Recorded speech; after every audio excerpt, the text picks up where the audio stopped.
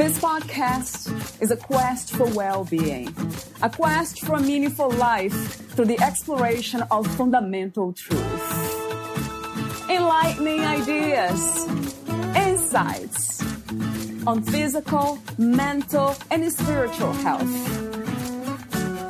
The inspiration is love. The aspiration is to awaken new ways of thinking that can lead us to a new way of being well. Welcome to Body, Mind, and Soul Healing Conversations.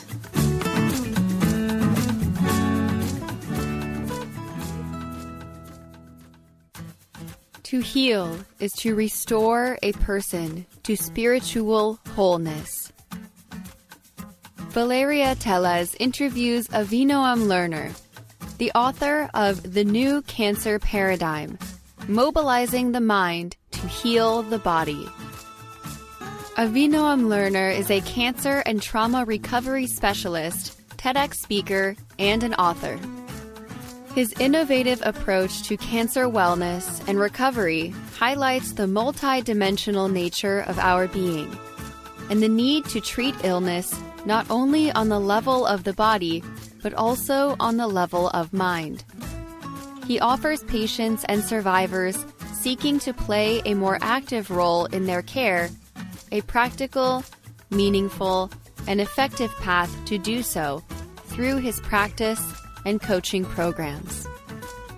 This path allows participants to engage and mobilize the innate creative power of their mind to revive their body's innate immune response, become more resilient, and cultivate a mindset for healing and quality of life.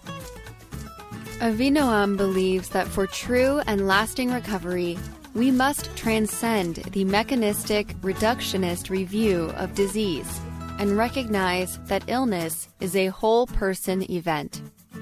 Illness highlights our inherent need to evolve on all levels. It propels us to look deep within and live more authentically.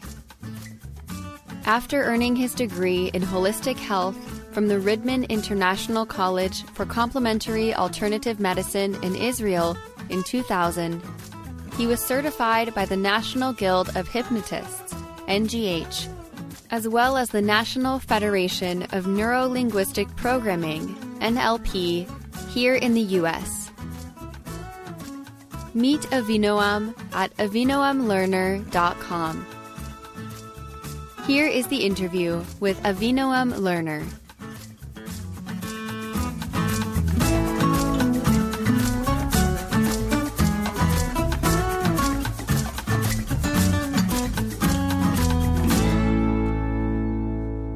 In your own words, who is Avinoam Lerner? So Avinoam Lerner is someone who's very passionate about the inner working of the human mind as it relates to wellness in general, more specifically to cancer wellness, cancer recovery, to trauma in general. And, I'll be the first to say that we all do what we need the most. And so we all arrive at the work we do from different directions, but that's what calls me the most. So I work on the deep end of the mind, if that makes sense. And for the most part, over the past 20 years, I've been helping people facing cancer, mainly in the cancer community. So people facing cancer, whether they were in treatment or in survivorship already, help them strengthen their body's innate capacity to defend against and recover from cancer. And as an offshoot of that, working with a lot of people who are living with significant trauma, who wish to prevent it from taking hold of their body in the form of illness, for example, such as cancer or addiction. And I can say more about any of those. What is healing to you? So from my perspective, and you go right to the point of it, which is fantastic. From my perspective, illness is a call for us to take action. Illness highlights the necessity and inevitability, if you will, of an existential shift that we all have to go through in order to live more authentically, more in tune with ourselves, and more aligned with our true core values. And we don't really do that unless something malfunctions. And what I mean is that, when was the last time you thought about your digestive system or liver or any other organ, even your shoulders? We don't really necessarily pay attention to ourselves and our body as such unless it malfunctions, unless there is pain. And when there is pain, it essentially, our body's communicating, the mind is calling for us to pay attention, utilizing the body as its canvas. Does that make sense? It makes a lot of sense, though. Why do we do that? Why do we tend not to pay attention to the body? So I live and practice in Boston, Massachusetts, and as such, I use a lot of baseball analogy. My apologies in advance, but I tell people, that we grow up in a way looking at a baseball game through a hole in a fence, and we only see part of the field, part of the game, and what's on the right-hand side and on the left-hand side that we don't see. Our mind will make up the story of what may have happened so that we can make sense of the game. Right. So we've all grown up this way. Our parents might have had the best intentions, and the people around us might have supported us to the best of their ability. But because as kids, our mental and emotional faculties are not fully developed, we don't tend to see things as they truly are. We perceive them in a certain limited way. And because of the way that the mind works, first impression is the lasting impression. So we get ideas about who we are, about the world, and how this world functions with us in it. Many of these presumptions or conclusions are just false. Right. And we can't, we need to update our understanding of ourselves, our belief systems, and in doing so, hence the healing process, the healing journey. So in your book, you mentioned the difference between recovery and healing. Talk to me for a moment about that, Avinoam. Well, recovery has a lot of physical connotations to it, but it's really recovering the self, right? It's really recovering, getting clarity, becoming very clear at what we are, who we really are. Right. And again, because most of us have never really paid attention, we all hold a lot of different ideas about ourselves that came from other people. Right. And so we have a distorted view. Recovery for me suggests that we are recovering the different parts that we've disowned over the years. And we all have a good number of those. Every time somebody scolded us, we learned that certain behavior, something about us was wrong or bad, caused people discomfort, pain. And so we disown these parts. And the whole field of psychology called shadow work, Jungian psychology, that's where it comes from. So recovery is about recovering those parts of ourselves into a coherent, cohesive body, so to speak. Right. And then healing is really more of the journey of how we can do that. And they're not necessarily separate. They're just different two sides of the same coin, if you will. You also mentioned the difference between illness and disease. Correct, because illness is, illness is a more of a holistic definition. I mentioned I work a lot with cancer in the cancer community, and it's easy to understand that cancer is more than just a physical event, right? I mean, yes, obviously it affects the physical body, but it also affects us mentally and emotionally, sometimes even spiritually. And so illness, from my perspective, is a whole person event, whereas disease is more of the clinical determination of local areas within the body, particular organs that are failing. So disease is more of a clinical definition, so that it can fit within the modern medicine, conventional medicine kind of paradigm. And as such be treated, which is important because we have to acknowledge that we're getting better and better at treating the physical body. Yeah. But it's also important to understand that treating the physical body alone doesn't solve the problem. It only means that we're getting better at managing the disease, not healing the illness, certainly not preventing the illness. And I think it's important to understand that I think people will relate to that by treating only the physical body, we only solve a part of the healing equation, which means we only get partial results, hence recurrences. And from my perspective, it is because we essentially disconnect through the medical format or medical treatment, which essentially relates to the physical body. The outcome of that is that we disconnect the cancer patient from the cancer, as if to say that this illness has nothing to do with you. Of course, it has a lot to do with the person within this physical body, and there's a lot that this person can do. So those two definitions relate to either the medical model, where disease is an organ, local failure within the body, right, where illness is a more broad, whole person view of the experience, the symptomology. So you speak of the component of spirituality, or the spiritual side of the human being. In your book, you also mentioned the definition of the verb to heal, one of which is to heal is to restore a person to a spiritual wholeness. So my question is, what is the spiritual component? Is that relates to the mind? Would the mind be the spirit or something different?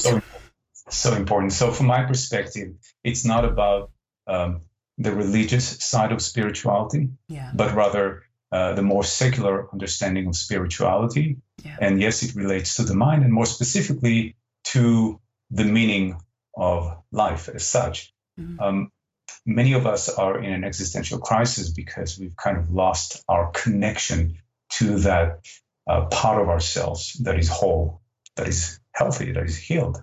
Yeah. And as such, you can draw from the religious texts, but I think it's really not about a particular one religion or another. It's more about connecting to that part of us within us that is already healthy, whole, and healed, and returning into the awareness of that within us will bring about the healing.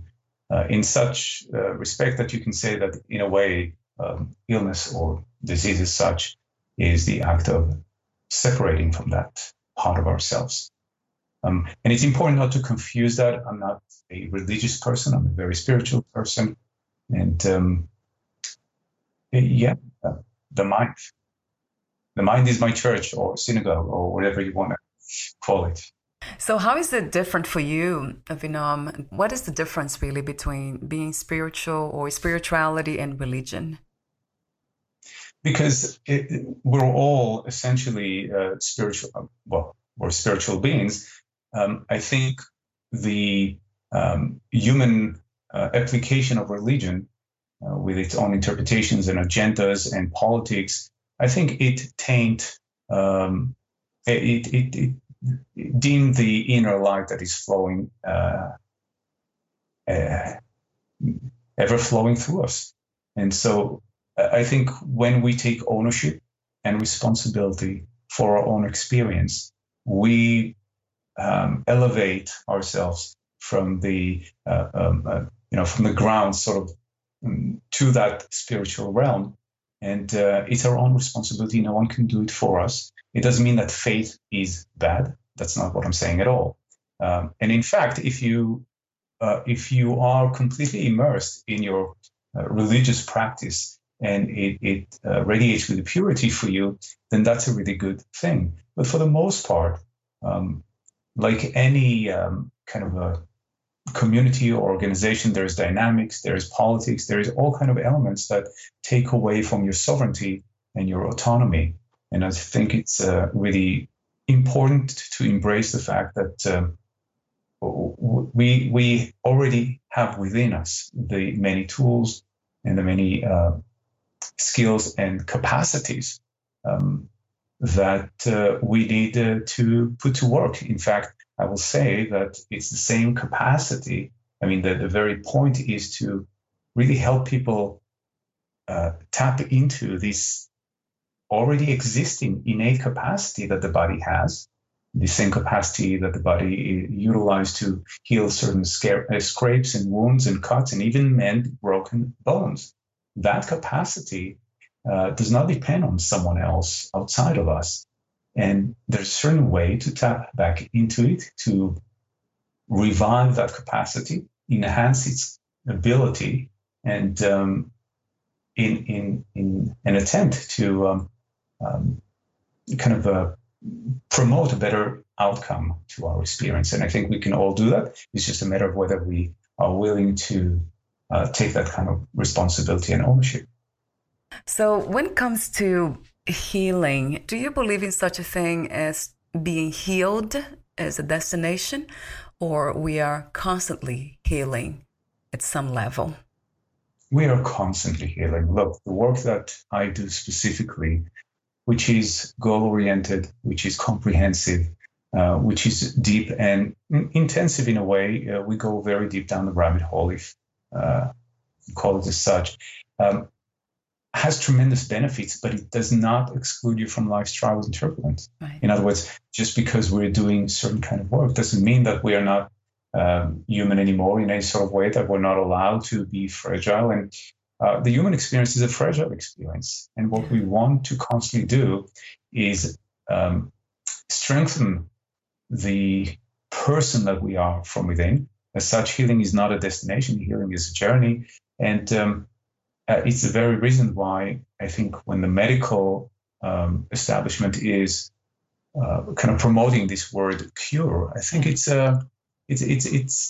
in a way, I was mostly, I worked here in Boston at the Dana-Farber Cancer Institute, which is a really prestigious hospital, for a moment in time a few years back. And I remember a few discussions with some of the oncologists, and they said, well, isn't that false hope, right? You're promoting false hope. And my answer was very simply that false hope can only exist when you provide false guarantee.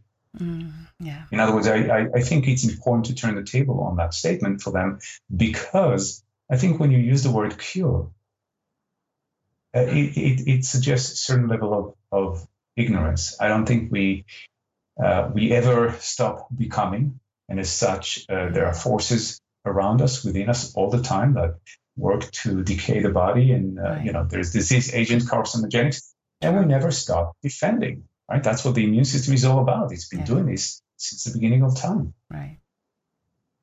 So I wonder if it's possible to heal at that level of the mind, but not at the physical level.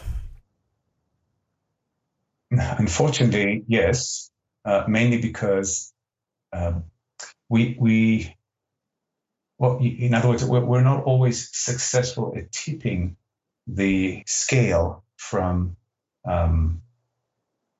illness into health. We're not always successful, right, for a variety of reasons. But doing this kind of work has tremendous power, and reviving these capacities, strengthening the body's resolve to heal and our own will to live, has shown to have incredible benefits, many different benefits. And so if someone comes to see me when it's kind of late in the game, so to speak, right, yes, we have significant challenges, but it doesn't mean that all is lost.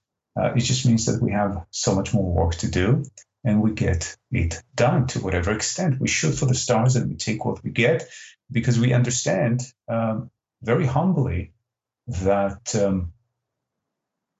there's a lot that we don't know, right, and we approach it in that way. There's no guarantees in life, right? Other than taxes, perhaps, and such. Yeah. True. And that makes me think about the idea of inner peace, that we can achieve that peace within, where it doesn't matter what happens really to the body. We are in total acceptance. I've seen that myself in some human beings, and that's remarkable. And that might be what we call freedom. So my question to you is, what is freedom to you? It's a wonderful question, because ultimately that's the destination. That's where I hope people will aim for. And for me, specifically, what I find, because the very methodology that I developed and work with cancer patients and people with trauma, the very methodology is designed to address the root cause of their limitation. If it's the root cause of cancer, we look at cancer, yes, there are so many physical components that will promote kind of vulnerability within the body. But from my perspective, the mind as the blueprint, if we are able to truly resolve these inner conflicts, these mental and psychological patterns that we know through research, suppress and impair the functioning of our immune system, if we can undo them, then we resolve the conflict, and the outcome of that is freedom.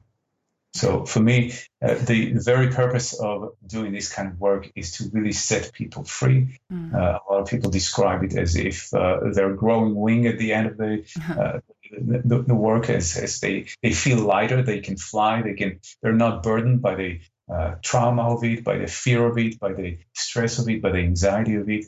Right. Medical treatment is very demanding emotionally and mentally, and we want to be resilient. We want to have the capacity to meet these embedded challenges within the recovery journey. We want to be able to meet them in the right with the right state of mind, because we know, again, through research, that whenever you enter a procedure in the right state of mind, there are few complications. It usually translates into shorter hospital stay, fewer side effects, and so forth. So there's tremendous benefits to doing that. And every doctor will attest to that. They will be the first to tell you that, yes, your state of mind, your attitude, it can impact. They wouldn't go much further than just, if you're not stressed, then it's good. But they can actually agree to the fact that the mind and body are an intimate or integrated system. In fact, you can't really hurt your pinky toe without having an emotional reaction to it. And vice versa, it's true as well. You can't really have a physical or an emotional injury without feeling it in your body. So I think it's important to understand that. What do you think the purpose of the human experience is? Well, that's above my pay grade, but I will tell you that my perspective, it's all about growth. Yeah. And the spirit is the soul, the spirit, whatever you want to call it. The self is using this physical body as a learning tool through which we accumulate experiences which are translated into wisdom. And I think ultimately reflect itself in a state of freedom, as you said. And I think you can see people, very few, but there are few that, you look at them and they have this kind of a raised lip, sort of a smile that makes you wonder. Right. They seem light, they seem at ease, they seem just free. And right. I think the purpose is growth. I mean, we can talk about energetics and quantum physics and all of that, but I think that's a different conversation altogether. Yes, growth and freedom ultimately. So you wrote the book, The New Cancer Paradigm, Mobilizing the Mind to Heal the Body. 2 questions. How did you become a writer, and what was the inspiration and intention of writing this book?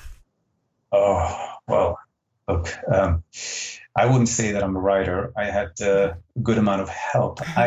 English is not my first language. I'm originally from Israel, and I just wrote a lot of little pieces of my own wisdom, and then one of my clients says, "So why don't you put them in a book?" And it never dawned on me, but I got the right support to do that, and I was very very happy with the results. And you know, it's all about education for me. We chatted a little bit before we started recording. It's really about helping people understand that there's more to us than just the flesh.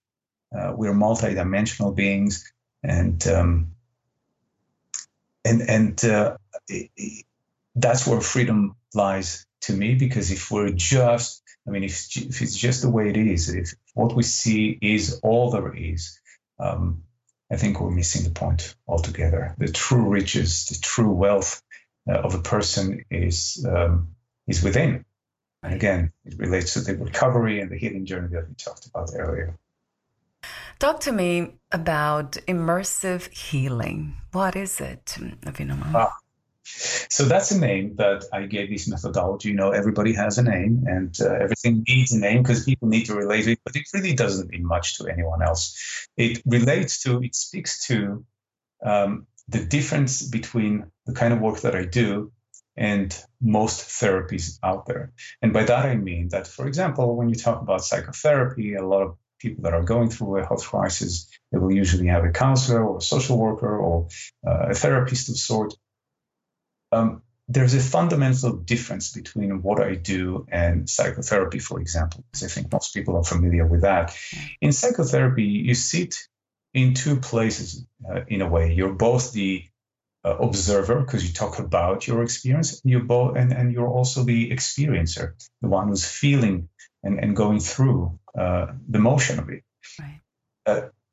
In my work, because we utilize specific tools such as hypnotherapy or clinical hypnotherapy, you become completely immersed in your own story. In other words, you focus inward to the degree that back then and there, whatever happened throughout your life, back then and there feels as if it's right here and right now. And this bridge between the past and the present, the level of authenticity that it produces, that's the bridge for transformation.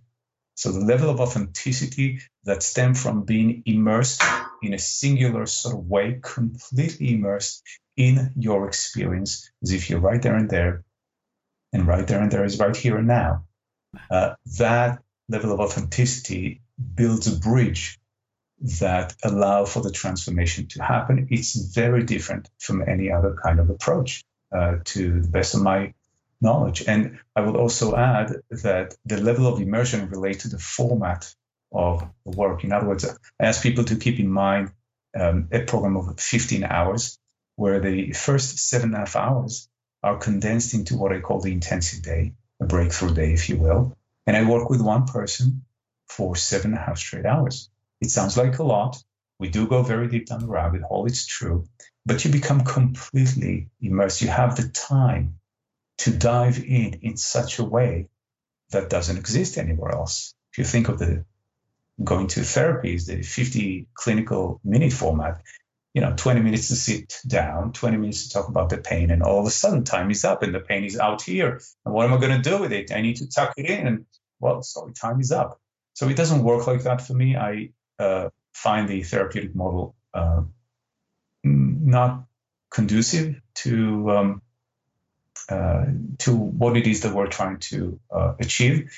And so we work a little different. That's where the level of immersion comes from. That's where immersive healing, the term, that's from. I wonder why so many of us are afraid of hypnotherapy, including myself. Because of all the stigma that around and the misconceptions, right? There's a lot of misconceptions, mainly because we've kind of gone to schools where there were kind of hypnotic shows and people made fun of themselves and as such. Hollywood loves to portray hypnosis in a certain kind of way that is that has some negative association or connotations of control. But the truth of the matter is none of it is true. The kids on the stage at school there's a certain way to select the people that you want on stage, and you kind of weed them out and build this willingness that they have to participate. So it's an art more than a science.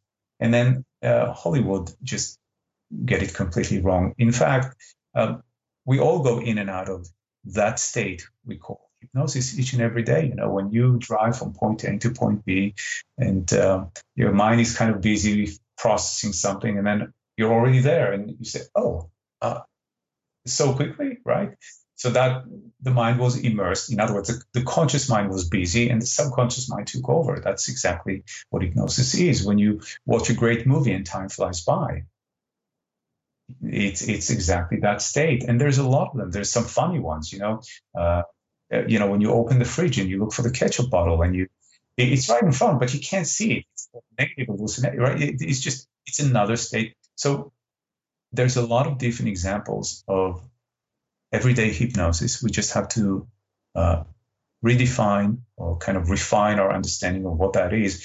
And you really don't relinquish any control. In fact, you're more in control than you've ever been because you're immersed into a singular experience again. And the freedom that stems from that, it's actually a perfect state to learn. It's a perfect state to process information, to access our intellectual powers. Right.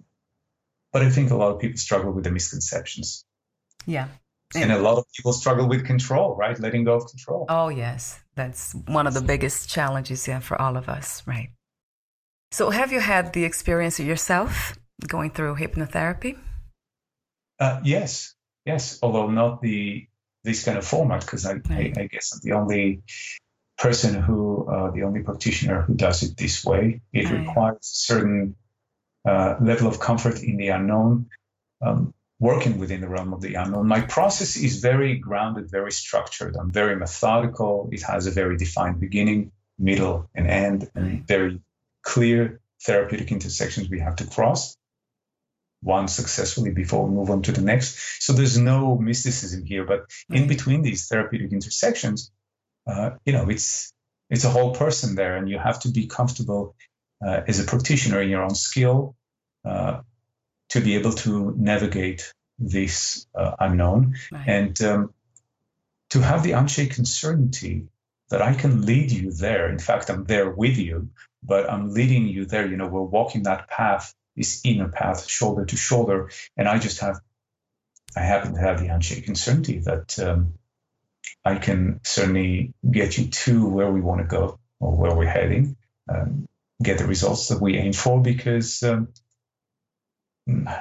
after 20 years, there's very few things that I haven't seen, and I think experience is of tremendous value here.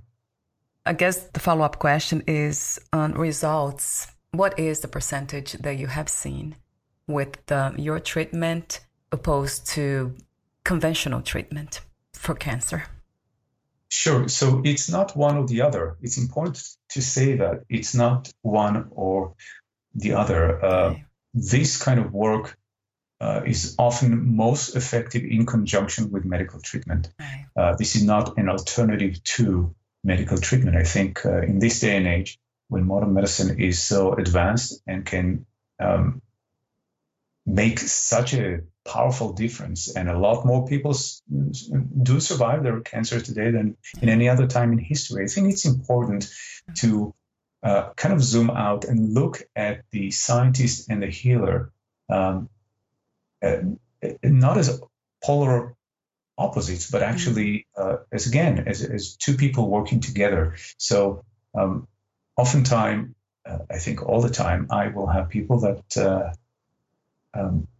my clients tend to kind of integrate my work into their medical treatment, because they recognize that if they regain their resilience, mental and emotional resilience, if they cultivate this mindset that is more conducive to recovery, it impacts the efficacy of treatment. In other words, it impacts the outcome. So it's not about percentage. I can tell you that people who do this work have a better overall outcome. But again, I think it's important to state out loud very clearly, there's no illusions here. Right. Illness, specifically illness such as cancer, is a very complex thing. And Right. we have to kind of utilize all the tools that we have. I agree. And we're not always successful at tipping the point from illness to health, but we're always successful at bringing the person to a place where they're better positioned to recover. Absolutely. Yeah. That really resonates with me, the idea of integrating what is available, conventional with alternative medicine, because I do consider what you do a medicine. And well, it's more related to conventional medicine simply because of the amount of research, and that big word psychoneuroimmunology is a field of scientific study that is with us since the early 70s from the University of Rochester in New York. So my approach is a kind of immunotherapeutic approach. It's grounded in this scientific study of psychoneuroimmunology. And as such, I wouldn't, it's different from what people call alternative medicine, mainly because of the amount of data that exists. Talk to me for a moment, Avinoam, about hope. I think you mentioned hope and false hope. I think you mentioned earlier, right? Yes. And but it's important to understand that hope is a very powerful force in our lives. Yeah. If you look at the animal world, if you take a scorpion and you kind of create a ring of fire around them and they don't have a way out, they will kind of kill themselves, right? I mean, it's just what lack of hope can do to us. And if you read the stories from war veterans, prisoners of war, and others that have been in dire situations, hope is a powerful component, and it's important that it will be reasonable hope, that it's grounded. But again, I think the idea that the body has the innate capacity is now a scientific fact, so it's not out there. But it's important to put things in the right context. It's important to, while you hold and kind of breathe more life into your sense of hope, it's important that it won't deter you from doing the work that you need to do, be it through modern medicine or through integrated medicine as such. What is about the subconscious mind that we don't know? So much. Too much, right? When people think of the human mind, it's kind of odd to think of it because it's not it's not the brain, right? It's not the physical 3-pound gray matter organ in our skull. The mind is the non-physical part of who we are. And it's hard to kind of understand that because it's kind of vague. So what people like Sigmund Freud, the famous psychoanalyst, has done, he created that visual of an iceberg with a little tip above the water, but the grave mass is beneath the water, right? And there were several attempts to describe that. I use the simple analogy of a bank where you have the vault where all the gold is, and then you have a guard that's in front of the vault, and his job is to only allow the people with the right credentials to go in. Why? Because in other words, it's a security system, and we need a security system because as powerful as the subconscious mind is, it's a goal-oriented. It's a goal-achieving agency, and as a goal-achieving agency, it's literal. It cannot judge and reason. That's what the guard is doing. The vault, if you come in, you can take the gold, but the guard will check your credentials, and we need this kind of security system because otherwise we would live in the Tower of Babylon, right? If you're in the vault and you say, well, you think this way and that way. If the subconscious mind is literal, It will not argue. It will just say, okay, all right, fine. And so the subconscious mind is that part of our mind, more pertaining to the work that I do, is the part of our mind that governs a lot of our different bodily functions. We don't really think about it this way, but think about your digestion. We don't think about digesting food. We don't think about our body temperature. We don't think about our heart beating. This is all happening automatically. We don't also think about our immune system. So from my perspective, the work that I do with cancer, specifically this field of psychoneuroimmunology, it all relates to the fact that the subconscious mind influences, play a role in, and governing, even if in a partial sort of way, the functioning of our immune system. And of course, any doctor will tell you that when you're stressed, your immune system is down.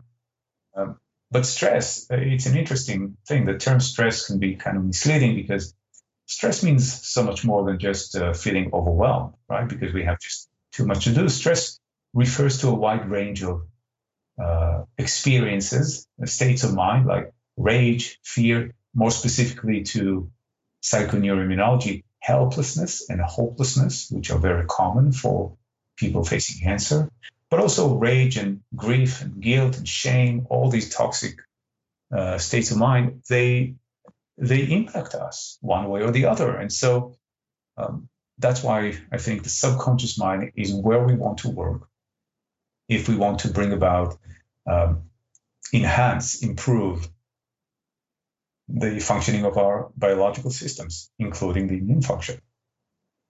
Yeah, it really makes sense to me. Going there. This is something that anyone can do, any stages, any kind of traumas or any kind of cancer or all stages, would you say? Correct. Because it's not about the symptomology. The expression of these patterns, these mental and psychological patterns, which we through research suppress immune function, I call them in a general term, and it's in the book, The New Cancer Paradigm, I call them self-mutilation protocols. It's a horrible name. We all have them, though. So the expression of the self-mutilation protocols is less of an interest to me. It can be illness. It can be risky behavior. It can be addiction. It can be a variety of expressions. What I'm interested in is the root cause.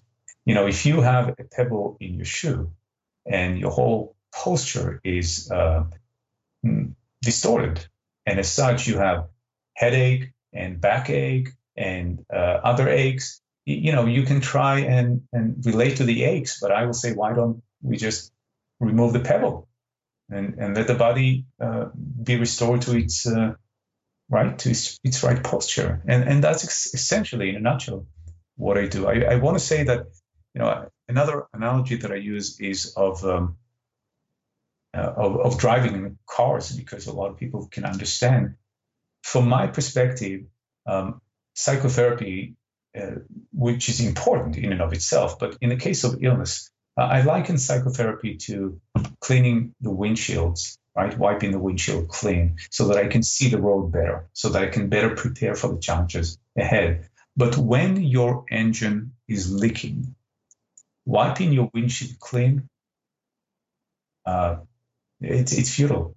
You actually need to pull to the side of the road, you need to lift the hood, and you need to look beneath the surface to find the faulty component, the leak, replace it, and then you can drive again. Right. As you said, you go deeper into the human, let's say, components, different parts of us, to find the cause of the physical illness, the manifestation, the physical manifestation of that. Yes, and to that I will say the cause or the root cause as the mind perceives it. So it's really not about a philosophical discussion whether the root cause of illness is mental, emotional, spiritual, or physical. I'm not getting into that debate. It's the truth as your mind perceives it. That's all we care about, because the perception that is there, that is fueling the distorted perception, the erroneous belief, that's the pebble in your shoe. And I hope this message get through, because that's the ultimate truth, and that's what we're after. And when we are changing the meaning of past events, beliefs, perceptions, we kind of apply a new and updated understanding of the meaning, a new definition of the meaning of those events, perceptions, and beliefs. We override the perceived with the truth, and thus restoring harmony, order, health, ultimately. Yeah, I love that. I love the whole idea. And I'm thinking to myself, I wish I could try that, but I don't have any illnesses, not at this point. That's a really good thing. Yeah, but you never know, right? Well, you'll be surprised that a lot of people, as I mentioned, that live with significant challenges but want to prevent them from taking hold in their body. That's a good route as well, but never mind. That's a wonderful suggestion. It's all about prevention. I mean, part of my work is wellness related, yes, so symptoms management. Part of my work is about recovery, right? So reviving the functioning of the immune system. And a big part of my work is all about prevention, because when we address the deep-seated subconscious patterns that we know through research impact us in a certain way, that render the body vulnerable to begin with, when we address those deep-seated subconscious patterns, we essentially help prevent illness from resurfacing. And that's a very noble goal. Do you offer online services? I do, to some extent. The 7.5 hours that I mentioned, intensive day, that does not translate into an online service. There has to be a level of connectivity and connection that in order for this to work.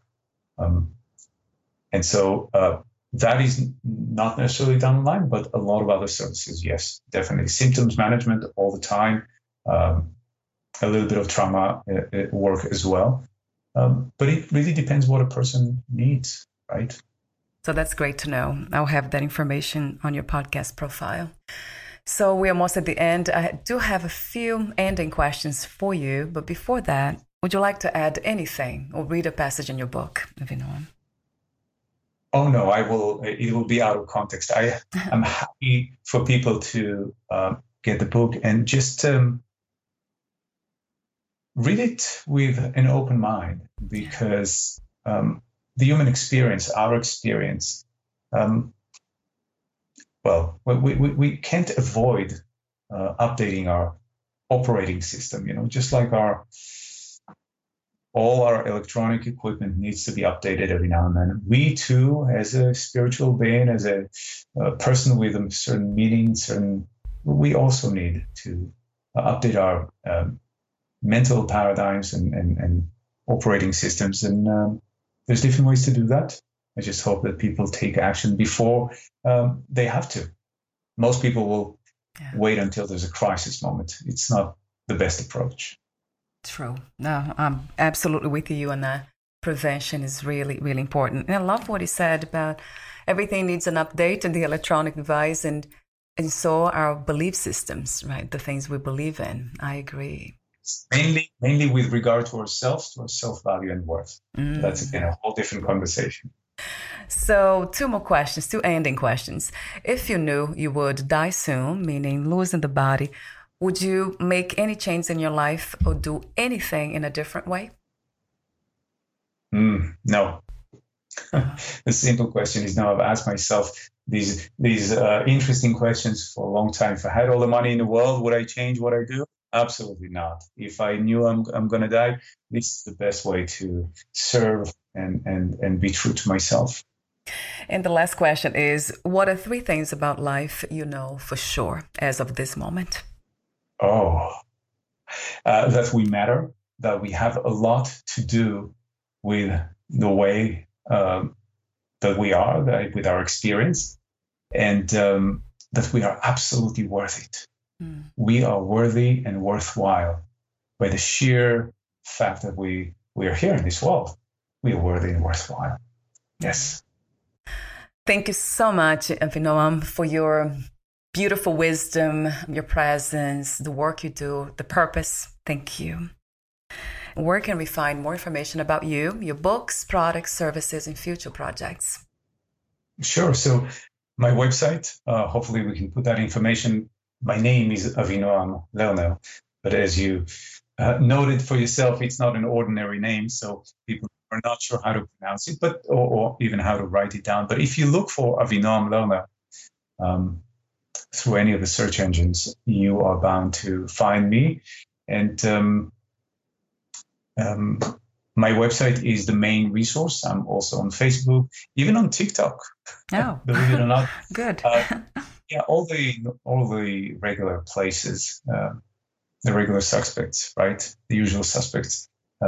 All the social media outlets, and certainly my website is the main source. Wonderful. You now have the link on your podcast profile. Thank you so much again, and we'll talk soon. Appreciate it. Thank you. Bye for now. Thank you for listening. To learn more about Avinoam Lerner and his work, please visit avinoamlerner.com. To learn more about this podcast, please visit fitforjoy.org/podcast. Thank you again for listening, and bye for now.